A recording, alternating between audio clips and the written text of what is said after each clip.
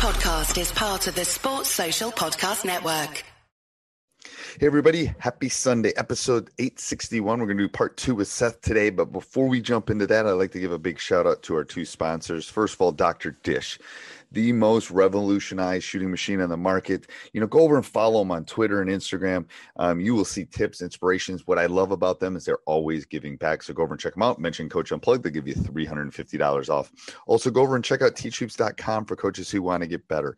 If you're looking for a roadmap, if you're looking for like-minded coaches, if you're looking for someone that's not going to just put up a site and forget about it, is going to be there, not on this once a month coaching call. I will be there. I will set up a one-on-one call. It is what makes our community unique. Go over and check out teachhoops.com, and let's go back off to the podcast.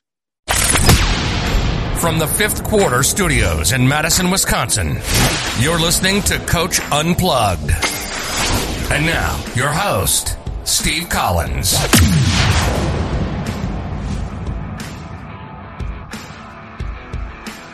Invented the Post-its. I love you because you solved. What I tell my students too, when we talk about this in my stats class, they said the paper clip isn't that old. And they go, what do you mean? I said, the paper clip's like 100 years old. Someone came up with a paper clip. You think it's been here forever. It hasn't been. These things are solutions to people's problems. That's right. What we say is, where do you hear your neighbors complaining? There's an opportunity for business there. Right. Yeah. Always. Yeah. It's like so crazy. It's like my brother taught me that so well, but that sounds like, I love the leadership aspect of it for coaches. And so do you have a website? Do you have that before? I got some basketball questions specifically. Sure. You have a website or what? I do. So I just started it, and I've never announced this website before right now. Okay. So this is not going out. I figured that was the case. It's probably months. It's probably months. Okay. Well, it will be out by then. But my website is TCD. That's the letters TCD. It stands for Trust Commit Delight. TCDteams.com. And basically all the website is all of my contact information, ways for people to contact me if they want any help doing this on their high school teams or in their classrooms. And then it's basically a collection of my ideas on leadership. And so it's basically kind of, it's just a souped up blog. It's a blog that looks pretty nice. It's my own website, and you can contact me through the website. And is the stuff that you just put on Twitter on there? So some of it is, yeah. So what's on the website is pretty much just dedicated to leadership. It's less of like X's and O's coaching, stuff like that. Okay. But it's really just kind of the things that I've learned from doing this leadership program and how I use them in my basketball program. It's specifically that, but I haven't, I might, who knows, depending on how people have responded so strongly to that Twitter thread the other day that maybe I will kind of mold it into both the X's and O's, offensive, defensive identity and leadership all together. But at first I had just imagined it'd be kind of leadership focused, just because, again, mainly who I work with are teachers. I'm trying to take work that I already do with teachers and translate it into coaches. But we won't dive into it right now. I've got some ideas for you. We'll do it off the air. I love it. I love it because I've been running. Yeah. Anyway, I'm like Mr. Side Business guy. Trust me. So we'll talk afterwards. I've got some ideas for you. Great. Okay. So because I'm not going to bore all the listeners. You guys don't care about that. If you do, go listen to Teacher Side Gig. That's one of my other podcasts. Okay, cool. High School Hoops. I'll do a plug right now for my other podcast because I do 10 podcasts a week. That's how crazy. It is awesome. Crazy. All right. If coaching philosophy, give me your coaching philosophy in a paragraph. Okay. Coaching philosophy in a paragraph is I'll give you my vision statement. My vision statement is that I hope to come alongside families to help young women discover who God made them to be. That's my vision statement. And for me, my mission statement from my vision statement, my coaching philosophy is that for me, I've found that the most effective way to be able to do that is as a coach. And so that's why I coach basketball. If you want to get more specifically kind of into the basketball side of things, I think that my job as a coach, I think the measure of any leader is how they develop other leaders, is how they develop leadership in others. So my job as a coach, I feel like, is to take every single one of my players and develop them as leaders primarily. And I think a lot of coaches hear that and they might think that, okay, you know, his practices are probably rah. No, we do practices just like any other coach, you know, but it's the culture and the environment that you create. I'm sure you know that in the classroom. I think the primary responsibility we have as a coach, other than knowing yourself first, is to create an environment where those things can happen, where young men and young women feel like they can be their best. And that requires, I think, again, there's a bias when people hear that it's all love and it's all, you know, it's what I would call high support. But no, I think high challenge and being challenging and having high expectations of players is just as important in helping them discover who they should be or who they're meant to be, just as much as, you know, telling them that you believe in them. So, right. Yeah, I mean, and the thing is, I hate when people say we don't have any leaders. Well, you haven't taught them how to lead. Like 100%. Yep. It just irritates me to no end. It's like you can't expect them to know. They're 17 years old. They don't. How do you expect them to know? Yep. I generally push back against any of the rhetoric that is always like, oh, young people these days, blah blah blah. It's, you know, I think it's. Every generation has said that about the younger generation, and that usually points more to the older generation than it does the younger one. Yeah. Well, and I tell my son this. I said, leaders not only worry about themselves, they worry about others. You know, that's such a big part of it. It's like, and how does that correlate to other things? And what's the hardest thing to teach as a basketball coach? What do you think the hardest skill to teach is? So I'll actually go from again, I'm teaching girls who most of them, when they come into our program in middle school, have never played a sport before, not just basketball, but a sport.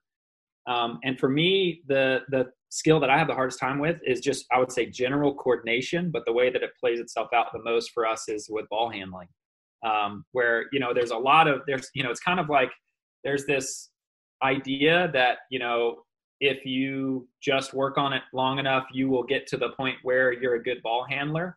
But that may be true, but when you're starting with players who have never worked on their coordination before, getting them to the point where they're coordinated enough and good enough ball handlers by the time they're in high school to be high school basketball players is really, really, really hard, really difficult. And it's the biggest problem that I see in my program. Now, I'm working with, obviously, a lot different caliber of an athlete than a lot of the coaches even I see on Twitter, or a lot of coaches who, you know, might not have to worry about teaching a player sport, the idea of sport in the first place. But that's definitely the hardest thing. My guys over dribble.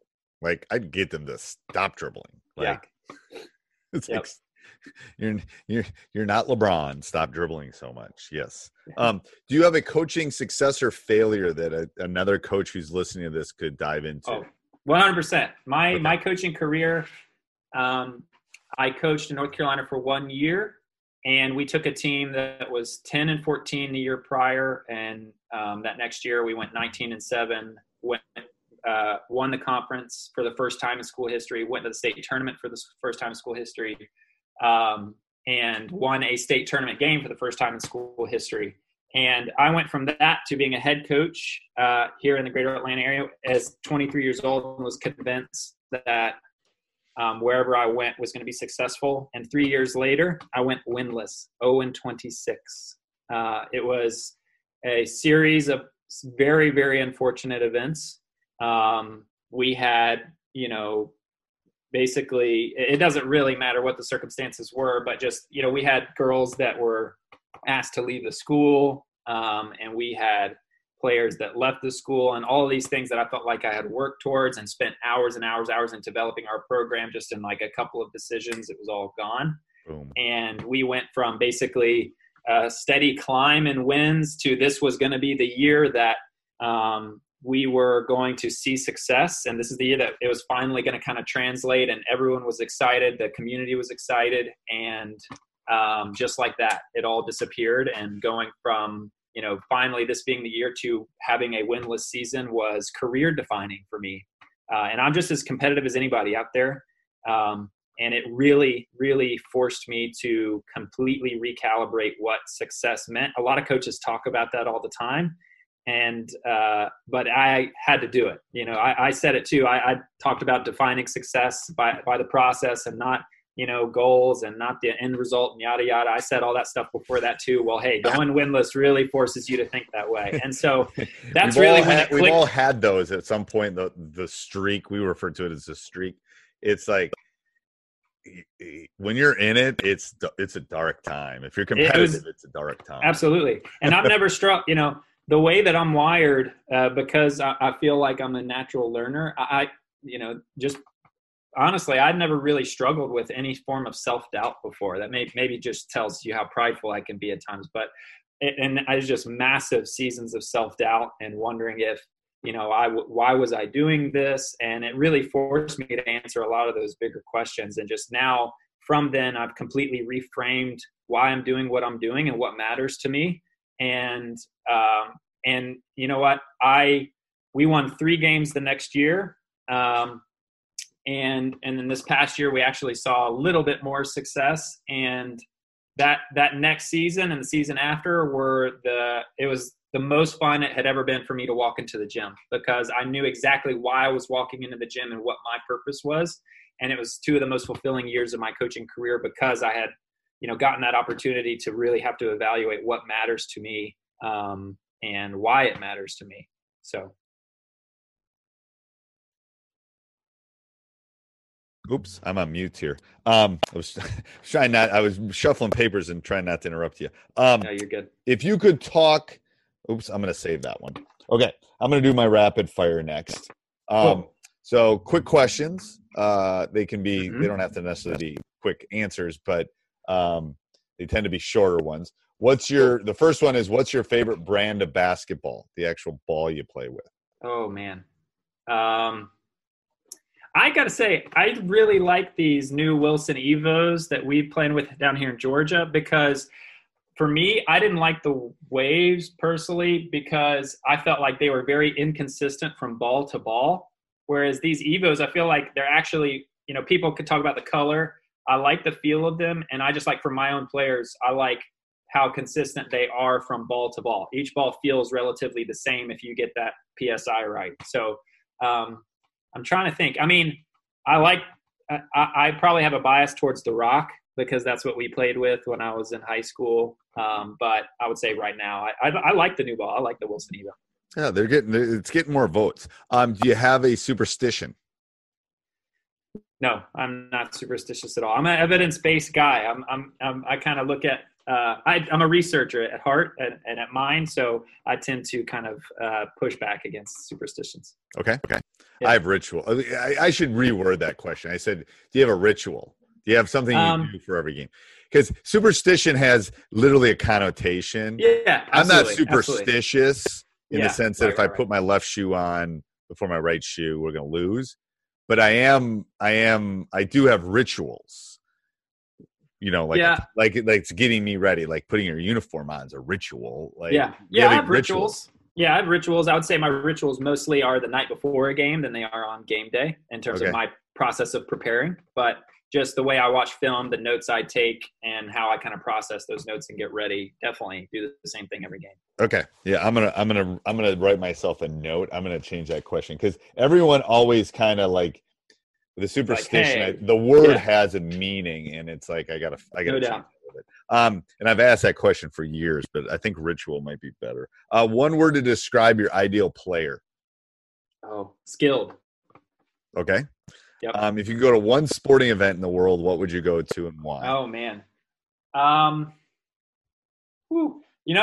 This is probably an answer you probably haven't gotten a lot. I would love to go to the Australian rules football final, because I don't know if anybody's familiar with Aussie rules football. It's huge down there. I don't really know much about it, except that I know that it's like this thing that in Australia is huge, and I would love to go visit Australia. So I'd say the women's Final Four, NCAA Final Four, is probably up there, but something that's kind of a little out of the box. I'd love to go see that Aussie rules final. That'd be pretty cool. Yep, no one said that. We've had Gaelic Irish football, or Gaelic. There's one of those, but I've never had that one.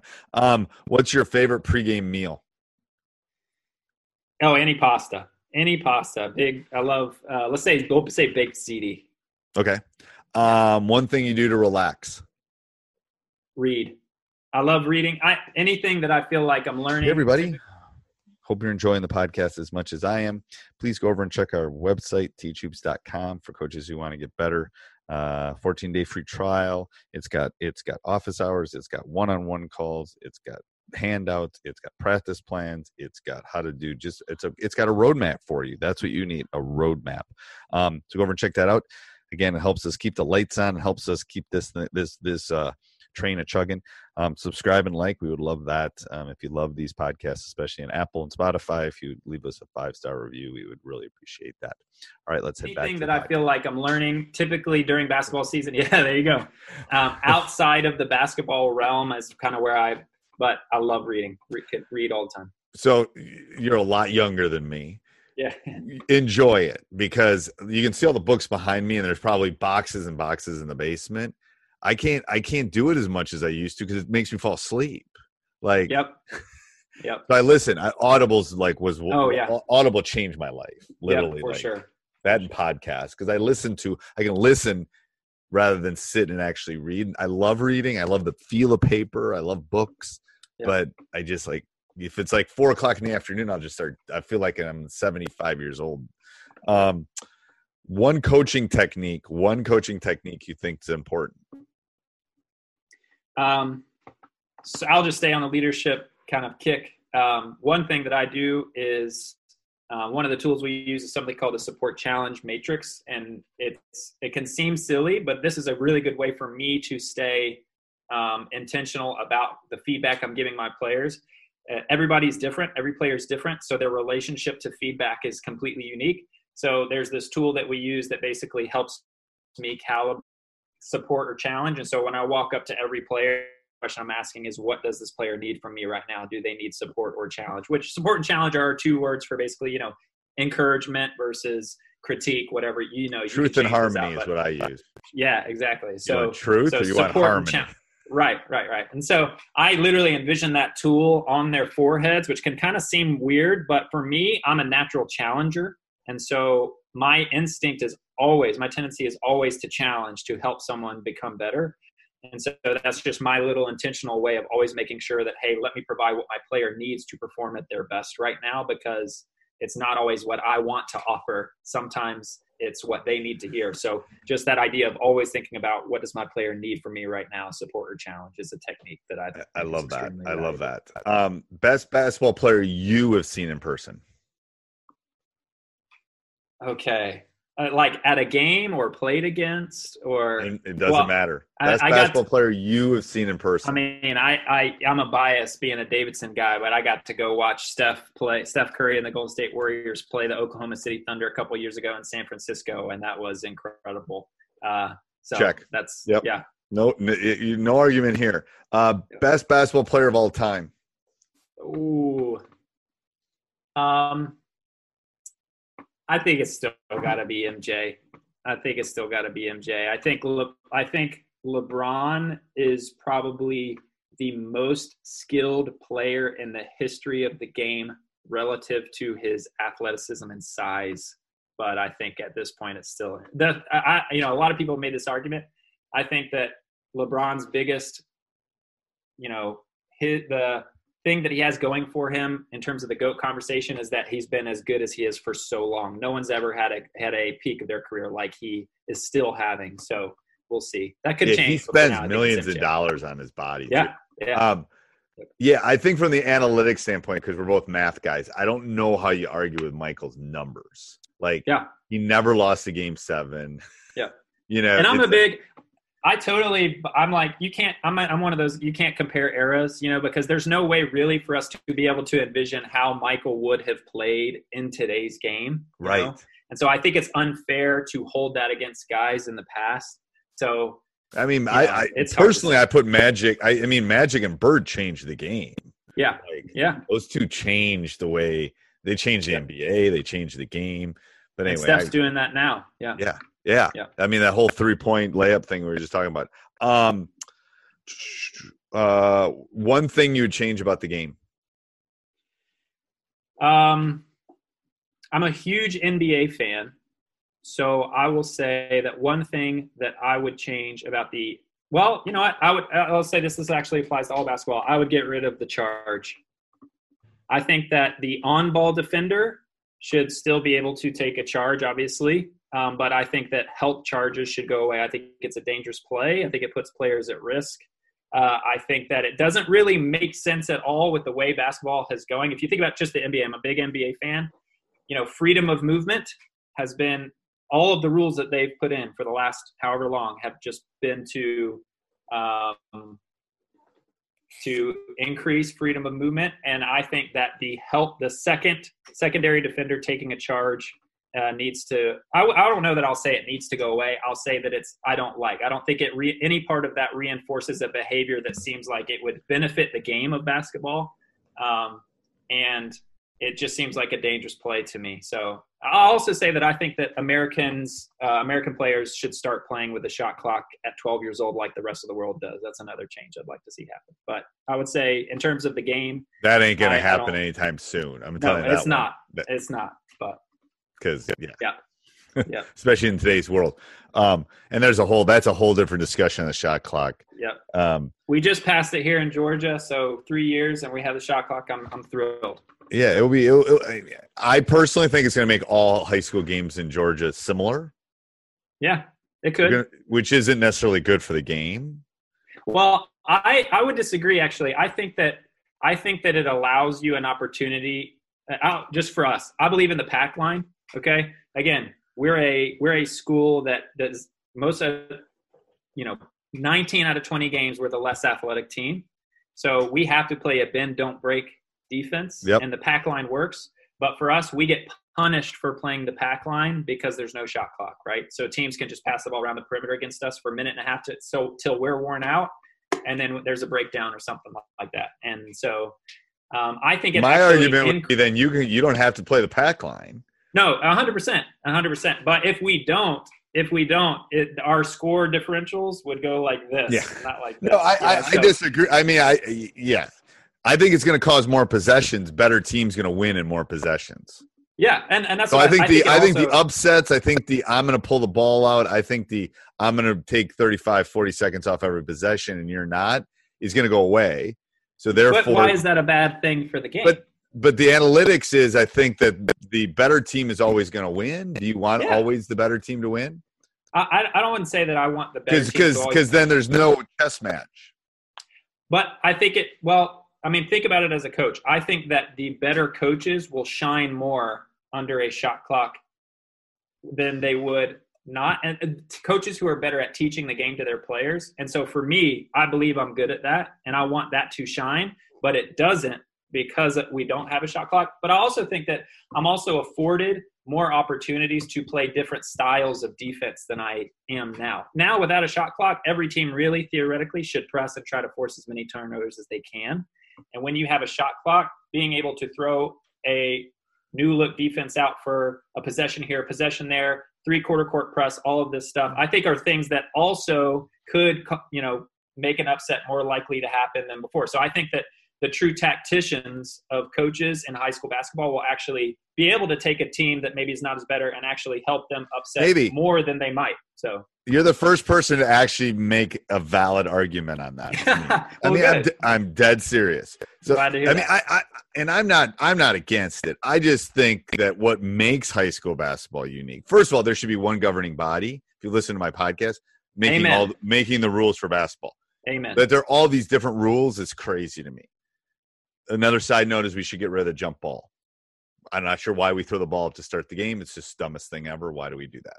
Anyway, stupid. I like that. Yeah. Yep. So that's mine. Get rid of the jump ball because they're horrible at throwing it. Just give it to the visiting team. Oh, my gosh. Let's go. Give it to the visiting team. Let's go. Sure. Yeah, done. I like that. Alternating possession. We're all good. Yeah. Everyone will kind of know. But the only issue I'm having is I think what makes a lot of the college games look similar, right? A lot of the NBA games look similar in style. If you go to a lot of high school gyms, you see lots of different styles and lots of different things.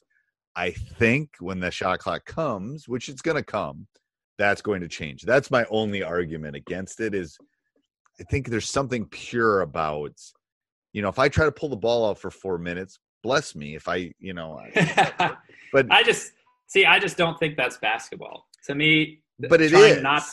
Yeah. See, I don't know. Maybe. But why Maybe you're isn't right. it? Why isn't it? Like if I'm pulling it out, then you can come out and defend me. No Yeah. one's saying you have to play that 2-3 zone and sit there. And how Well, often then- does that actually happen? Like those are outliers. The ones you see on TV where it's 12-2 are outliers. Sure. How many high Sure. school games are actually played? It depends on the length of the shot clock. Yeah. First of all, if it's 45 Mhm. seconds, 40 seconds, not going to really matter. Yep. If it's 30, it's going to matter. Yep. Because I'm going to 2-2-1 you. Yep. And then I'm probably going to zone you. Yep. And then I might switch. And I just think that's my only concern about it. Yeah. Again, not against it. Don't send me. I'm not. Yeah. Yeah. Sure. Yep. whatever. I think everything you just said would work better under a shot clock in terms of game scheming against the other team to throw a 2-2-1, then this would take, if I'm a team, if I'm a coach with a less talented team, that gives me more of an advantage to be able to do that with a shot clock than without, I would say. Maybe. Yeah, it depends on length too, because I just Yeah. think there's going to be some really bad shots taken if it's a 30-second shot. Well, and that's to your point about college. I think that the reason everyone looks the same, or a lot of teams look the same in college, is actually a skill deficiency. It's not because of the shot clock. Like if you look at the top 10 teams every year, they're actually quite varied in the ways that they play. And then, but you have to, what you have to do is you have to jump like the next 100 teams in the rankings and go find those mid-majors teams who've really bought into a style like St. Mary's, like the Sims, who've like, you know what, this is going to be our identity. This is how we're going to Iona. And you find a lot of variance there, but in the powers, in the, the big Power 5 conferences, yeah, there's the top teams that play variance, and then everyone else, I'm with you. They play ugly, boring basketball, but I would say that's a skill deficiency, not maybe that's something. But that's isn't the reinforced because of variance shot big? clock. Isn't the standard deviation bigger in high Yes, school yeah. basketball? Yeah, no, you're right, 100%. Yeah, It's gonna. definitely. I mean, that's what when teams aren't. It would be it would be interesting. Anyway, don't get me started about the econ teacher running a shot clock. It's not easy to run a shot clock. We're dealing with the deficiency of officials as it is. Yeah. Now they Oh my got gosh. another thing to worry about. There was a push in our state to put the ARC in for the charge. It's like, what are you talking? The officials have enough things to worry about. They don't have to worry about whether someone's in and they don't have instant replay. But anyway, literally, we could do 17 podcasts. We could. Again, we could. really don't care that much. I think it's coming. I think this pandemic probably caused it to be pushed back a little bit because of the finances. Yeah, no doubt. Because it's another person at your table and the Absolutely. shot clock. Yeah, those shot an clocks, expense. they're not cheap. Yeah, they're not cheap. No, but not even that. And that now you can't keep this. You can't keep the score and do the shot clock. It's got to be a separate person at the table. Yeah. But anyway, I told my AD I'll do it when I retire. I'll keep the shot clock if we ever get it. Nice. Best game you've seen in person? I saw let's see. I saw a triple overtime. Unfortunately, it was a loss. Triple overtime loss between Davidson and Western Carolina in the SoCon tournament when I was in college. That game was incredible. So I'll say that. Yeah. Okay. In the ExploreAsheville.com arena. Sorry, I was coughing there. Favorite quote or saying? My favorite quote is, "If they haven't learned it, you haven't taught it," which is a John Wooden quote. And I just think that, lots of other coaches have talked about this, but I think it's so true that if you have to say, "I've told you 1,000 times," and then insert whatever, that's a problem with your teaching. It's not a problem with the player. And a lot of times we blame the player. So, yeah. We do. One word to describe your coaching style. Can it be a hyphenated word? Yes. I'll say player-centered. Player-centered. Okay. One book you'd recommend. Let me see. I don't even remember what I put. One book that I would recommend would be Culture Code by Daniel Coyle.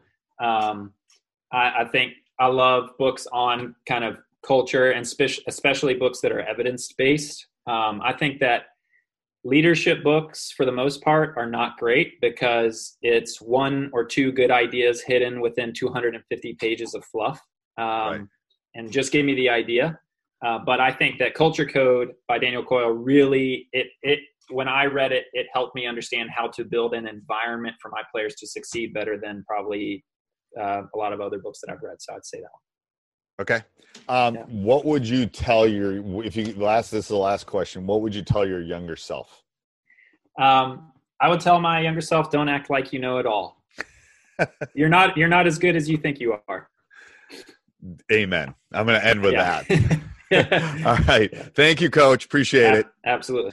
Hey, everybody. Hope you enjoyed that. If you want to support us, you want to help us keep the lights on here at teachhoops.com, go over, join, 14-day free trial, and then stop the car, subscribe, like, Apple 5-star review. That would be good. All right. Maybe. Have a good day. Bye. Sports Social Podcast Network.